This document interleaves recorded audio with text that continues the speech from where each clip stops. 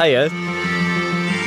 You're back with the Jewel Case. It's another week and I have another special guest. You're here with me, John Darcy, and in my company today is the lovely Richard Davis from Heliopause. Hello. And Rich is going to share with us his musical influences, but also some tracks from his brand new album. And right now we're hearing Silent Echoes.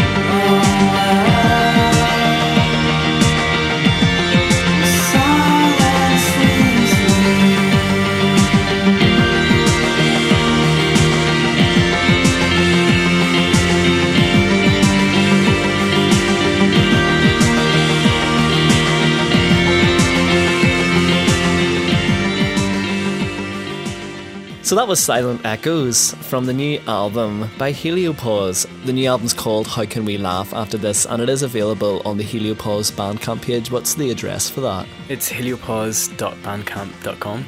Easy. And I guess you can just Google it, Heliopause, Bandcamp, that sort of thing. So How Can We Laugh After This? And Heliopause is essentially Richard Davis, and he's with me right now. Richard, tell us all about this new album. Where do we start? I made the album towards the end of last summer in Brighton, which I'd been living in for 6 years, and I've actually just moved back to Northern Ireland. Oh yeah, I've totally jumped the gun. So actually, Rich is from here. Whereabouts are you from in Northern Ireland? Antrim. So wait, Antrim's a rock city or not a rock city? It was mad at one point. Oh, what happened? I don't know. Everyone just wanted to get out of there as soon as they could. And when did you get out of there? I moved out of there whenever I was 18, as soon as I got a legal chance to, and moved over to London to study art. So, yeah. And where did you do that? Camberwell in London. I did my foundation there. It was like a really great place. In Camberwell of all places.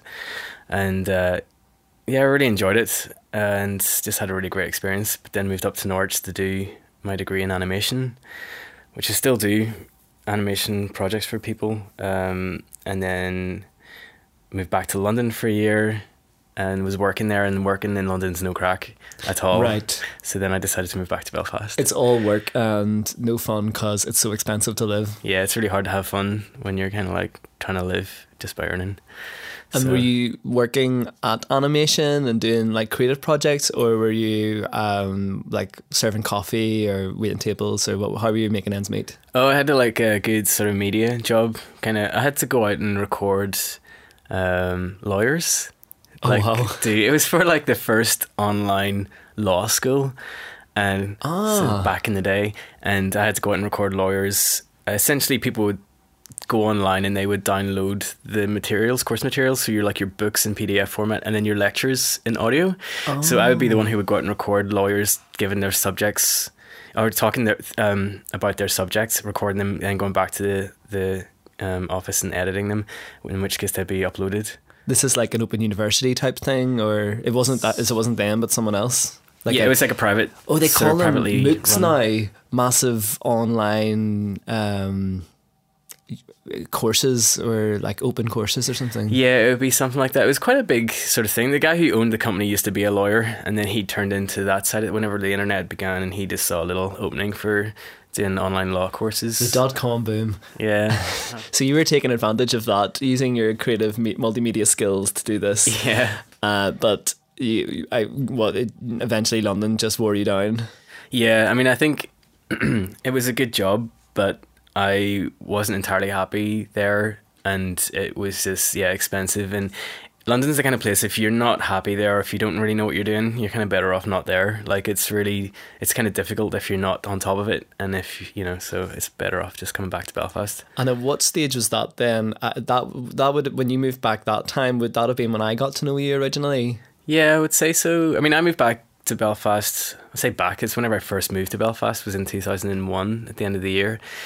And then slowly got to know everyone through working in Clements. I think it was like a hub for like any creative person at the time, and got to meet loads of musicians and artists, and it was just great. And so I was in Belfast from then until 2007. So yeah, I met you and pretty much everyone over that time. And you were playing shows as Heliopause, and there was a little group around you then, like Heliopause as a live act was a couple of people. Yeah. You make it kind of sound like a little like a warm jacket of like Yeah. musicians. That's what cozy. it is, a band, like a cozy warm thing, right? Yeah. But it was sort of you writing the songs and you producing the material like at home, or were you in a studio at this stage? Oh no, never the studio. Just at home. The interesting thing is my first live gig was actually 10 years ago, on the 15th of February, which is why I decided to release the album out on that date this month. Oh, wow. So that's, for me, it was kind of like the connection, where for everyone else doesn't mean anything, but like I wanted to do it that way, and that's why I wanted to have the album launched at the Mac this month, which we'll talk about. But I was trying to write songs at home, and it was all kind of very personal and a bit ropey, but it was my friend Pixie Satar who actually got her first gig lined up at the Pavilion. It was supporting Barry Peake, and Shout out Barry Peake, Torgus Valley Reds. total king, yeah. And so then she asked me to get off my backside and do my first live gig with her for a kind of support. And so that was it. That was like, I had to get a band together. So at the start it was me, Niall Harden and Michael Kinloch, and just got some songs together, and that kind of really kickstarted me into being a proper musician. And as a special treat for our listeners, you are sharing, this is like an exclusive. I'm so that's excited. one word for it. I haven't had an exclusive on the Jail Case yet. This is our first exclusive. This is a really early Heliopause track, not released on anything. But well, you can tell the story, but you just told me there off air that this was recorded like at Queen's University or something, just for fun, with a friend. Yeah, somebody, I can't remember the guy's name. We just went into Queen's, some guy who was studying there, and just brought us in to record 2 tracks, and I really can't remember his name, unfortunately. But this might have been on some DIY CD at the very start, but I don't think there's any reference to this online anywhere. And so this is a track called The Tug. One of the first ones I guess I would have written as a musician for Heliopause, but one of the first ones we got to play live as well. So this is the first recording that we did. Yeah, of the first track. The first recording of the first track, and you're hearing it here first 10 years later. Yeah. Heliopause, The Tug.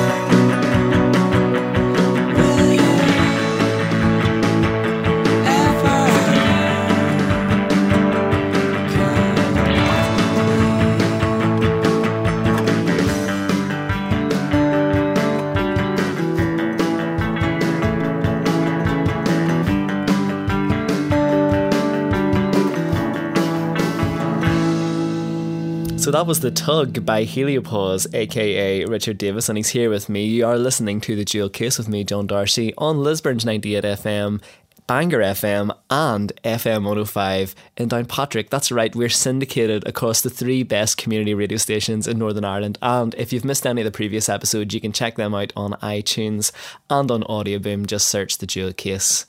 We'll stay with your early career just for the meantime, because were just telling me about some of your earlier influences, and I've heard the name of this band before, but I've never actually checked them out. And when we listened to them just before we started recording, I realized, oh my god, they sound so much like Heliopause. Not like you sound so much like them, but there's a real an echo there. So let's listen to some of the American Analog set. And how did you get into these guys originally? Again, I guess when it goes back to working at Clements and just like the people who worked there had such great taste in music and just introduced me to a lot of really great music, and this was one of them. And I just clicked with them straight away because the guy's voice is just so soft, and the whole music is very ambient, just very chilled out, and it's very similar to what I do. But it was the first time I realized that, like, my singing style is very soft, and it was the first time I realized that that's actually okay. You know, that I can sing like that and it's fine, and you know, I can write music that is appropriate for that.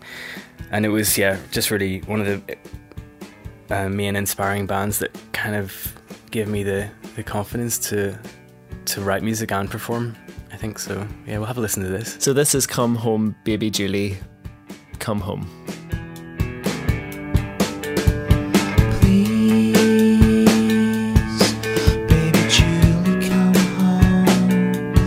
Be like before you were gone, back when we were holding our hands only.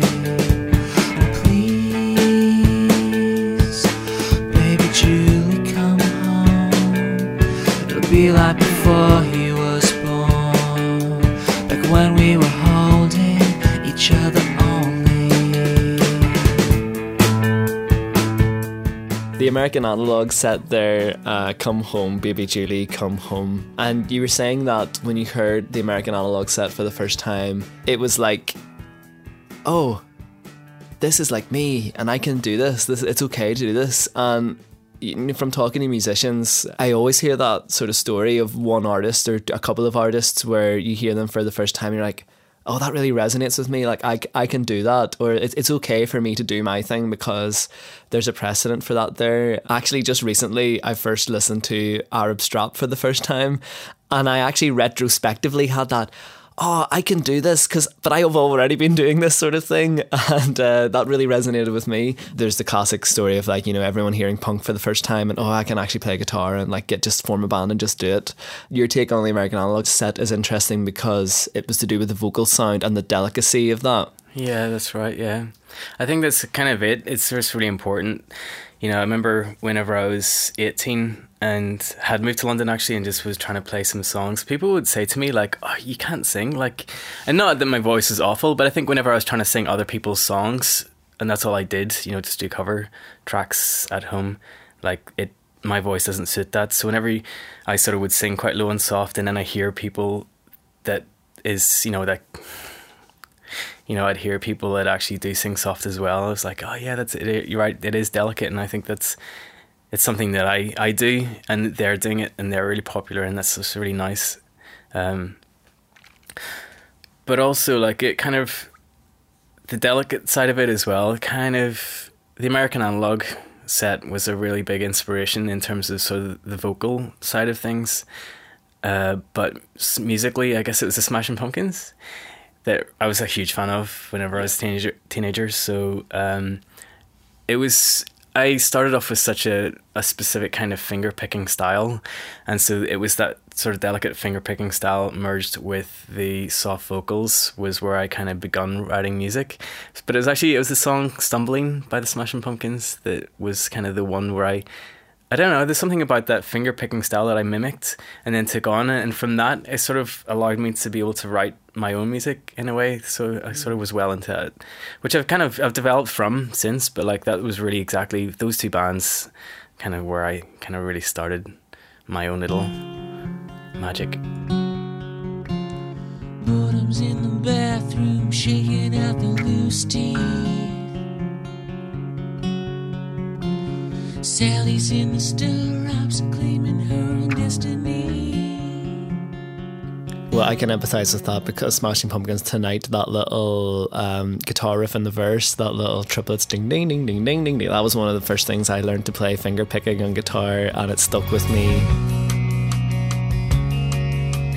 Just those little sort of really simple progressions. So Billy Corgan, we're thinking of you. Yeah. And Mogwai is another large influence on your music whenever it comes to, I guess, tempo and feel and the tone of electric guitar. I can hear resonances there. have you just been into Mogwai forever, or when did you get into them?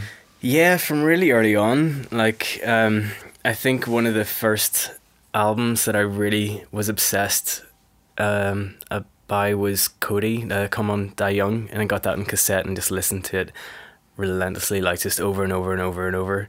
I just loved it, and it's very melancholy, like it's very kind of depressing. You sort of listen to it these days and you're like, whoa, it's really heavy, but I love that, and that's the kind of stuff I really enjoy. And I think it was because the songs can be quite long, but they're also very they take the time that they need. Yeah. And I feel like my songs are kind of like that too. Whenever I sort of look back to songs that I write, they're very kind of slow builds, and so there's no sort of sense of immediacy with them, which sometimes if people are looking for tracks for radio or like the fun stuff, mine's not that. But it's really nice, you sort of look up to people like Mogwai who, just write these songs, and, they take dedicated listening. I mean, obviously they have tracks which are like go crazy loud and soft, and that's not what I do. But there's sort of ideas of what they're about which I really love, and I mean, they've been around for like 20 years, and I've seen them so many times, and every time, like I saw them last year in Brighton at the Brighton Dome, and just they blew my mind. Like every time I see them, and they're still like even the last album, Rave Tapes, maybe if they've released something since, but just amazing. Like after all this time, they're still writing powerful tracks and powerful albums, and it's great. There's a particular Mogwai track we can maybe have a listen to. Yeah, it's kind of, again, 20 years of Mogwai, it's kind of hard to sort of choose a track, and they're all quite long and all the rest, but there's one that kind of stands out to me recently. Whenever I saw them play in Brighton last, they have one track which is Teenage Exorcist, and it kind of just struck me because I thought, whoa, they're singing and the vocals are actually clear as well, and it's very poppy, so it kind of just stands out. So I'm just going to choose that just because it's one of the more recent ones I've been listening to a lot.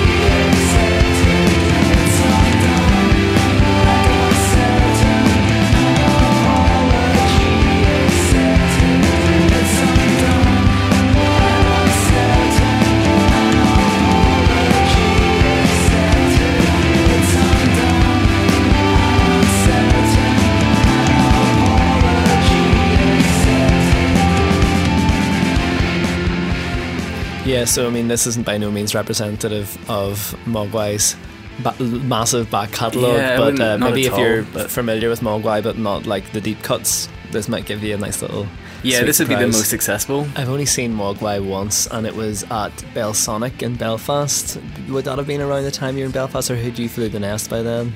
No, you maybe have meant. I might have been around for that actually, because when was that though? Oh, it was maybe the first Belsonic, the year that they had like Flaming Lips. Actually, that was the same gig. It was Flaming Lips and Mogwai. I saw Flaming Lips, so I would have been at that. Yeah. And I couldn't really get into it. I had only listened to a little bit of Mogwai before, but for some reason I just wasn't in the right mood for that. That would have been a bit of a tricky place maybe to watch them. Yeah, festivals can be hard places to watch a band for the first time. You sort of almost need the sort of dedicated space of it's their really own. like hit or miss. I find sometimes it's the absolute best place to hear a new act for the first time. They can really just captivate you. Like I saw Sufjan Stevens for the first time at a really massive music festival, but it was perfect. It was one of the most amazing live performances I've ever seen. I've seen him twice now, and the first time was with the album. What was the album he released? Not the latest one, Carrying Lyle, but the one before. The Age of Ads.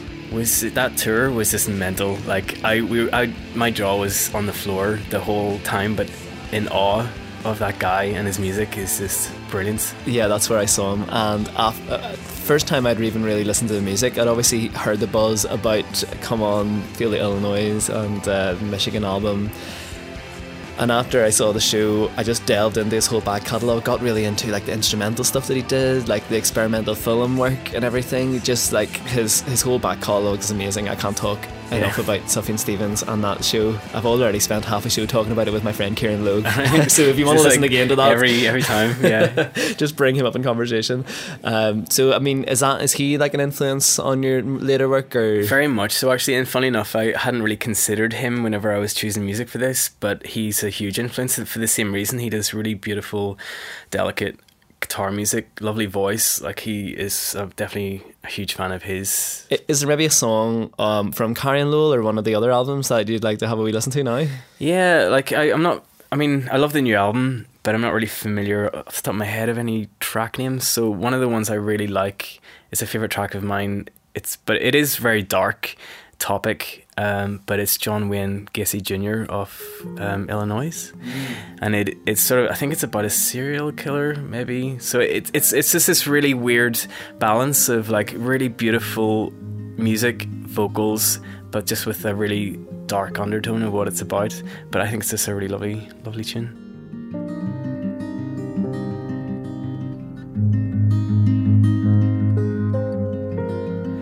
His father was a drinker, and his mother cried in bed. Folding John Wayne's t-shirts when the swing set hit his head.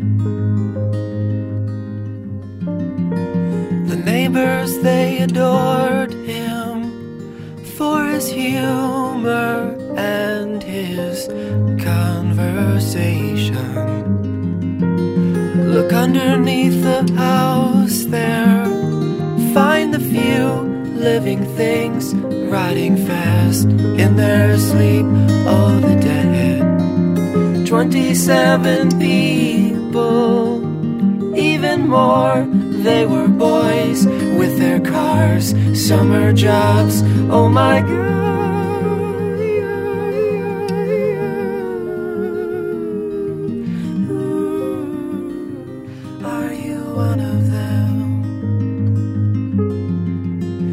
Dressed up like a clown for them, with his face paint white and red. And on his best behavior, in a dark room on the bed, he kissed them all. He'd killed 10,000 people with a sleight of his hand, running far, running fast to the dead. He took off all their clothes for them. He put a cloth on their lips, quiet hands, quiet kiss on the moon.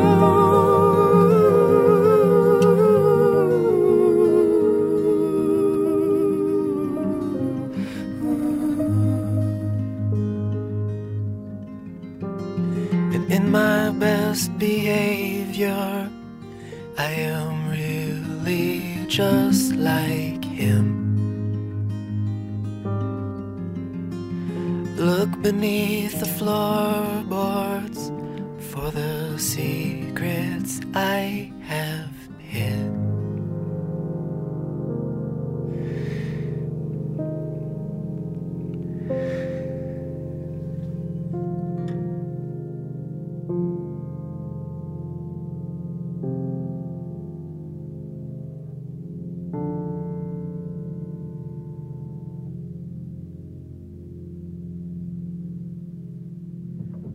So that was John Wayne Gacy Jr. By Sufjan Stevens.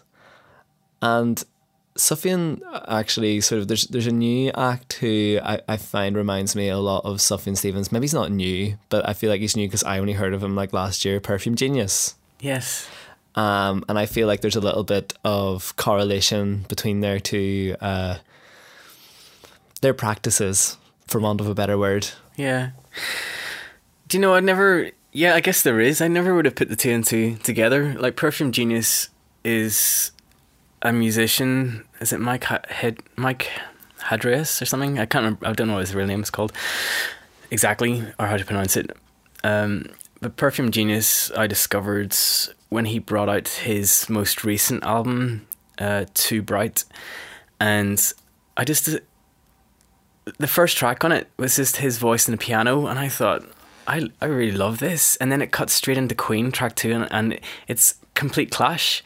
Like straight away, it was a bit sort of electronic and just guitars, and I just thought, I don't know if I don't understand this. And it took me a bit to warm to him, but within 2 weeks, he just happened to be touring through Brighton, and a friend, Stuart, just got me in to see him, and I was just blown away. Like, because I think, like where you're coming from, like his earlier stuff, he began just as a male performer on a piano.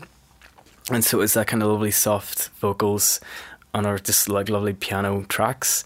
But then the most recent albums kind of developed into more louder guitars, and he's almost got more performative and more confident with what he's doing.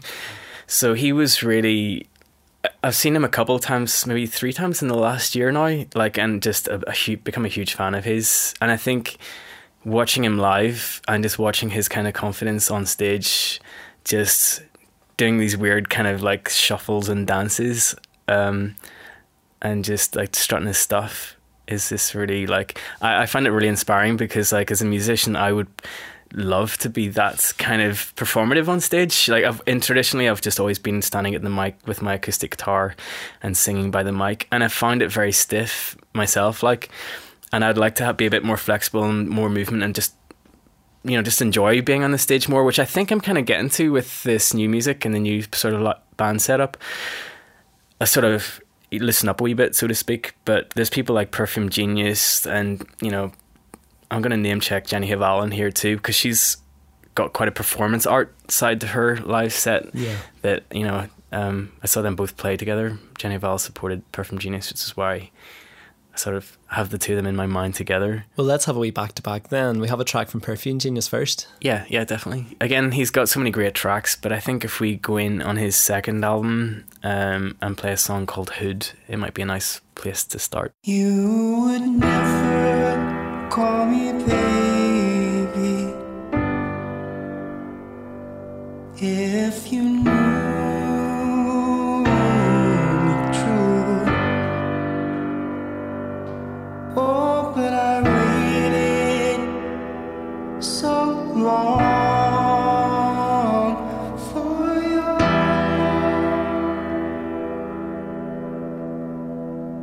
I am scared, baby, that I can't keep it up for long.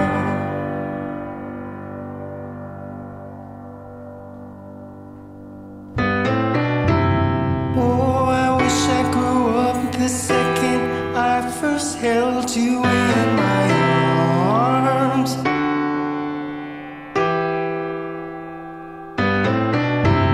Underneath this hood you kiss, I'd tick like a bomb.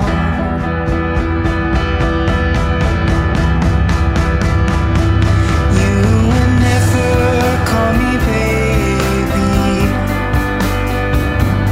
if you knew me true. Oh, but I waited so long for your love. I will fight, baby, not to do you wrong. So that was Hood by Perfume Genius, and we were giving a little mention to Jenny Haval. I've played her on the Jewel Case before. Where's Jenny Haval from again? Nordic sort of region. In my head I'm thinking Denmark. I might not be 100% about that. If you'd like to let us know where Jenny Haval's from, you can get in touch with me at John Darcy Music and let us know. But her music, her lyrics especially, it's kind of conceptual. I mean, it's about feminism and about sexuality, and quite dark lyrics a lot of the time as well. Like the album Innocence is Kinky, even the title is really suggestive too. So what do we want to hear from Jenny Haval tonight? It was kind of hard to choose. A lot of the album I mean, I think the album was based on a performance art installation that she created, so, and that really shines through in her live set and the album. There's like a real nice balance of sort of arty tracks and then more just poppy tracks. So this one has a nice balance. It's called Heaven. I think I'll just let it speak for itself.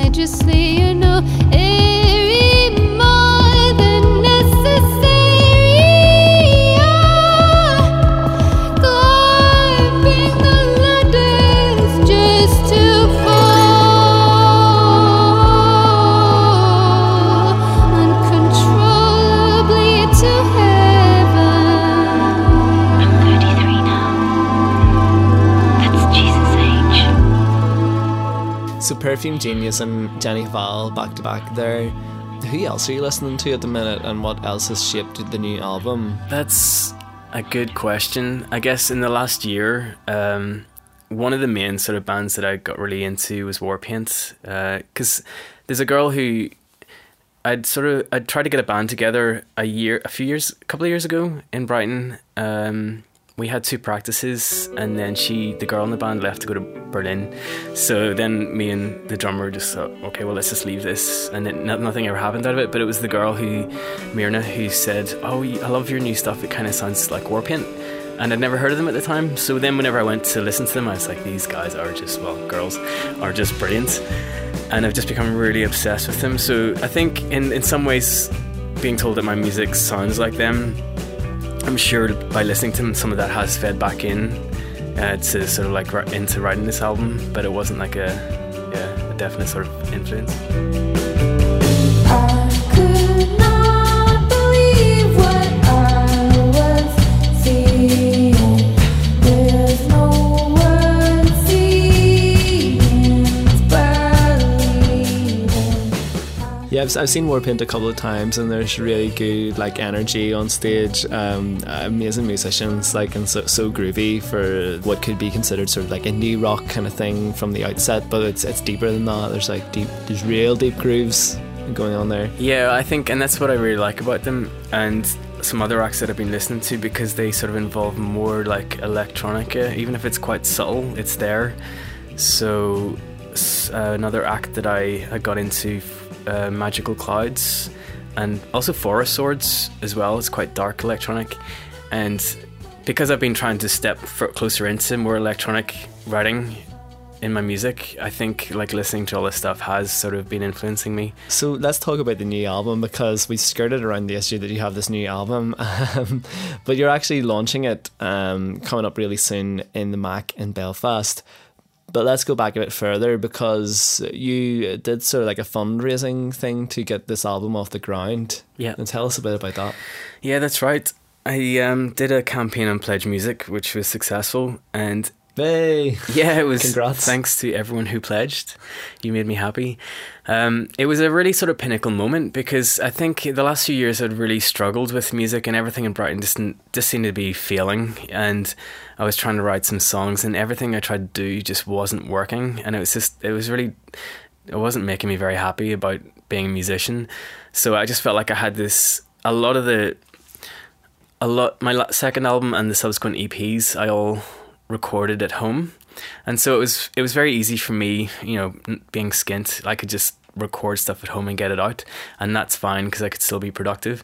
But whenever it came down to it, especially the new stuff I was writing, I just thought it has such a certain sound with the electronic side of things. It needed to be recorded professionally to give it sort of this the quality it deserved.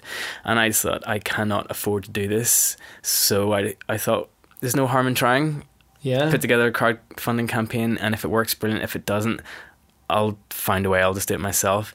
But I was really amazed by the generosity of people. I think I got like 130% of the target. Like, it was really over, way more than I expected. And I mean, I sort of needed every penny of that to kind of produce the pledges and get the music recorded. But yeah, it was just really inspiring to know that people were there saying, yes, we do want to hear this, and yes, we do want to help you out. Like, the confidence boost for me as a musician and just generally was phenomenal. For sure. Well, there's tons of people who have so much goodwill towards you and your music, and Northern Ireland, but I imagine from you being in Brighton as well, there's probably a ton of people there who want to support your music too. What sort of things were they pledging for, these pledgers or Kickstarters or Indiegogos or wherever they were? Yeah, well, everything from digital copy of the music to a CD, handwritten lyrics. I guess a lot of this stuff is very familiar, kind of. You could maybe do a live performance for you. You didn't do like Dinner with Rich? No, I don't know who would really want that, to be fair. I thought we were going to get pizza after, Yeah. Oh, this is different. So those kind of things, like CD books, lyric books. But I also had a ukulele that I'd made into converted into digital ukulele, and I sort of built this in my master's course in digital art, which is why I moved to Brighton in the first place. So I got this old broken ukulele and loaded it with sensors and speaker, and you could trigger MP3 files and just play these kind of weird sounds. And I've seen this in action because when you were back in Belfast, you did a little bit talk about this, and explained it. And this is a really interesting tangent to go on, because aside from Heliopause and the great pop music you make with that, you make this really interesting multimedia digital art which involves actual physical artifacts like guitars or ukuleles, and lights, like LED lights and different coloured lights, and sound that you've recorded, which actually bears a lot of the textures and melodies and chord structures sort of that you play with Heliopause. And so you turn those into sort of loops and different nice little gestures that people can activate along with the lights by interacting with these physical objects. I hope I've described that in a sort of nice way that you're not cringing now. No, not at all. And the first time I saw it was you did an installation in PS Squared Gallery in Donegal Street in Belfast. And we walked in, it's a white room, and there's 3 guitars hanging on the wall. Sorry, there's 5 guitars hanging on the wall, and each one of them has like a little speaker and lights sort of attached. Some of them are a little bit broken, like missing parts and missing strings. And we walk up to them and then they start playing. And then we realised that when we wave in front of the sound holes of the different guitars, we can actually like make these really nice Heliopause little loops, and we can make a little song by playing multiple guitars at once just by waving in front of them. So it's really just beautiful gesture to just wave and make this music really magically. Just as a side note, there was like a print screen workshop happening at the same time, and I made a little drawing of 3 of the guitars on the wall and made that into like a little ink blot screen thing.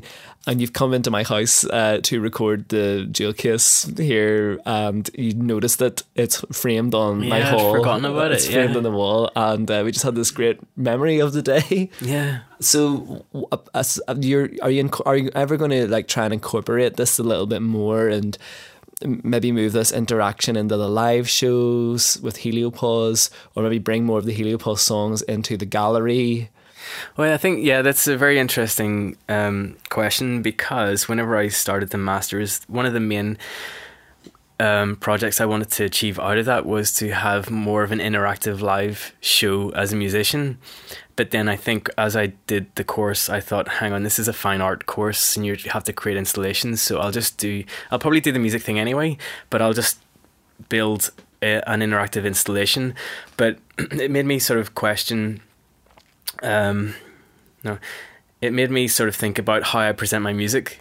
And it was doing some sound editing workshops where we were sort of asked to go out and record some samples. Like, so I just went into church and recorded some O's, like, oh, loads of different notes, and took them back. And how I edited them actually kind of started to really make me think about the possibilities of using my voice in more electronic ways of writing music. So that was kind of like the starting point for then the Lumo tape and then subsequently this album.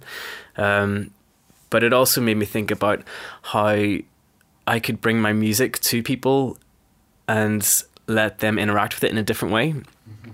So it's something I'm really interested in.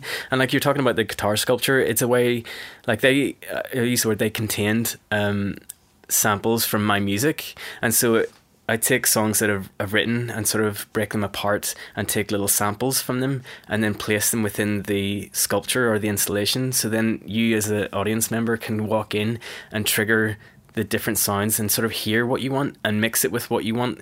So it's kind of like your own sort of, you can listen to tracks or my own sort of compositions how you would like to. You know, I sort of present you with some bits and you put it together. And that's what in a very lovely kind of visual way that, you know, so far has been quite musical anyway with the guitars, but like I definitely want to do more of that and really explore that idea of like how you listen to music and how more you can just have fun with it. Like, it was really playful. Like, I remember the owner of the PS Squared, Peter, his daughter loved it. You know, she was just waving her hand in front and hearing these tunes. And I think it just crosses that age barrier of like kids can really enjoy it, adults can enjoy it. Is this something really immediate and playful, a bit visceral with it as well? Like, it's so interesting, and especially now, don't want to talk about the music industry and the state of play in the music industry, but I personally think that this is really interesting area or ground to work in, different medias and modes to present your work that you're creating for like Heliopause. You're creating this delicate, sumptuous, layered textures for your music, and then people can interact with this and break it apart in their own way. I'd be really interested to see in the future how maybe you can turn this into like a release of some sort, not even to be a release maybe physically or digitally. I'm not quite sure. Like, people are releasing apps now, like Radiohead had their app and it was sort of like a game. And in a way, your installation's a bit like a game too. Or is it an instrument? And these little borderlines where you're sort of sitting in between, like instrument, game, song, app, website, like trying to combine all these ways to interact with the music, I think is maybe a really interesting rabbit hole to dive down and see what happens. Yeah, I think that's really interesting with digital art and digital technology in general. You know, all the lines are blurring in a way of just being able to write music for like a physical installation setting. Like, you know, like people write for opera these days, so they do all these different outlets. I think, yeah, that's definitely something I like I said, I want to really explore. Now I realise we're like treading on thin ice because a lot of people hear the word installation and just like take a sharp intake of breath and wonder, oh God, am I going to have to interact with this? Am I going to have to do something? Or what do I do? Or what is this conceptual art nonsense? But really, I think when we're saying installation, we just mean like an open space that you can design yourself and design how the audience engages and interacts and makes it more of a bespoke experience that isn't your standard. I'm going to go to a show and I'm going to have a few drinks and I know there's going to be a support act on at this time. I know when to sit down, when to stand up, when to clap, when to leave. And it's that defined space of the performance in a concert hall. It's the concert of listening, they call it. And then there's like the everyday of listening as we're on the tube or listening to our headphones. All these different defined spaces where we know how to act and know how to engage with music because it's such a set done thing. When you then go and design an installation, then you can reconfigure that and make people think about it in a different way. and reconsider how they listen. Are they listening or are they engaging? And maybe they're not thinking about this consciously, but subconsciously they're having to sort of rewire their brain a little bit. Yeah. Because it's not just your standard concert experience. Yeah, and the other thing I like, or I've tried to introduce into my artwork is this, you know, it's just very immediate and playful. You know, I try not to sort of put any concepts on it that would sort of put people off. It's just very fun. It's music, it's lights, it's very instant.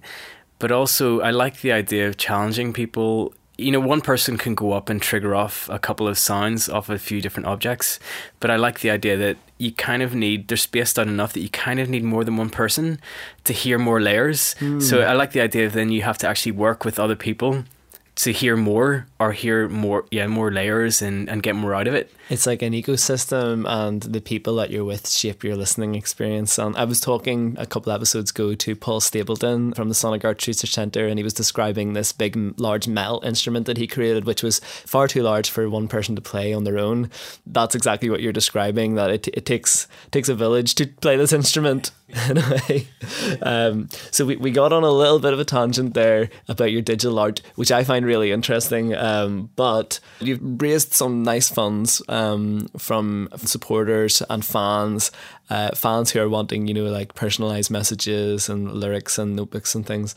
And you delivered. You've recorded the album, and they've been sent the music. And how was the reaction to that?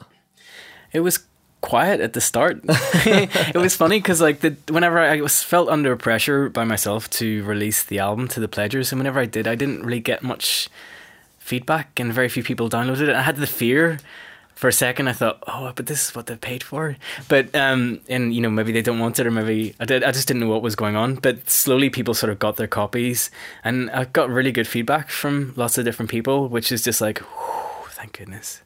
So I sort of held off the proper release until February this month, but yeah, it was kind of, I think everyone sort of got the little, you know, the canvas bags and all the little bits and pieces, and everyone's really happy to finally receive all that stuff. And have you had much feedback in terms of the new sounds that you're adding, these new influences that maybe have taken Heliopause in a multifarious direction? Do you like that word? I love it. I'm gonna have to look it up. I think one of the main sort of words that kind of is kind of reiterated with people's responses is sort of like the confidence in how it sounds. Like it's just, you know, because it was recorded professionally by this guy, Jean Emmanuel, in Brighton, and he did a really great job. And I think it just, because it was recorded really well, and because of this, there's more sort of strength and confidence behind the songwriting and how I present it. I think that's the one thing that people are really noting about the album in general, which it's really great to hear. You know, it sounds like I've got this, like, you know, it's presenting something like a stronger sound, or like a stronger album than I have done in a while. So do you feel like maybe, I'm feeling the cliche today, you've clearly had a defined voice as Heliopause. It's really recognisable music. Do you feel like you're finding a voice again, even more so, like you're refining your voice? Cliche or no, like that's a really interesting question, because I still feel like I haven't quite nailed it yet after all this time. Like, this is my 13th release. Wow. Yeah. For an animator. Well, we haven't even touched on your We haven't even talked about animation yet. yet. But in terms of music, like, this is the 13th lucky release that I've done, and I still think I've just kind of nearly got this sound that I've always been wanting to do, but I feel like maybe the next one will be the one. But I think that's just the artist in me, though. Like, every time I do something, like, every artist will be self-critical, more so about their own work than anything like anyone else might be of it. So I'm really happy with how this sounds. I'm really, it's great, but I just think there's, for some reason, there's something, I don't know, I couldn't even tell you what it is, but there's something in me that just thinks I'm really proud of this, but I still feel like the next one will be like the definitive Heliopause album. Well, it's been amazing chatting to you. I always love chatting to you because there's always something interesting that comes up. But thanks so much for coming on and sharing the new album. I'm so glad because now I've got a free copy of the album. Cheers, Rich. But I'll be at the album launch in the Mac, and remind us when that is. Yeah, it's this Saturday, the 27th of February, and it's £10, and it's going to be really great actually because it'll be my album launch, which hopefully should be really great fun. But it's also Pixie Satar is going to be supporting, and she's releasing her album on the exact same night. Now we both did our first gig together 10 years ago on the 15th of February. So whenever I said to her, like, you might want your own glory with your album, but if you want to do your album launch in the same night as mine, just for like, you know, she was just all over it. She said that sounds like a great idea. It's a decade anniversary. Yeah, and we've both got new albums as well. So like, it's going to be a really great night. Like, her new stuff, I've heard some tracks off her new album. It's sounding really delicious. Like, she's got like Ben, Chris McCory, and some other artists on it. It just sounds lush. So I think overall, like, it'll be such a lovely night of music. Well, I'm looking forward to it, and I'm looking forward to getting stuck into your album now because you didn't even let me hear it before we started today. You're going to let me hear another song just to finish, but thanks again, Rich. If people want to get in contact with you in the coming weeks or months or years, how do they do so? I would say the best point of reference is heliopause.co.uk. I'm all over social media, so you'll be able to find me, but that website is a very basic one page, has all. Great, I love that. So go to Homecamp, heliopause.co.uk to keep up with Rich and his movements, and you can catch him again at the Mac this Saturday night. We'll leave you with a track from the new album. It's called Falling, Part 3. I never said thanks for Can I say thank you for having me? Oh yeah, go ahead. All right. No, thanks for having me on the show. It's been really great chatting to you. Yeah, and I'll get you on again sometime, I'm sure. I will be very happy to chat to you again on this show. Well, seeing you've released 13 albums in however many years, you'll probably have another album out in 2 months' time, so let's schedule in. Give it three. Night night.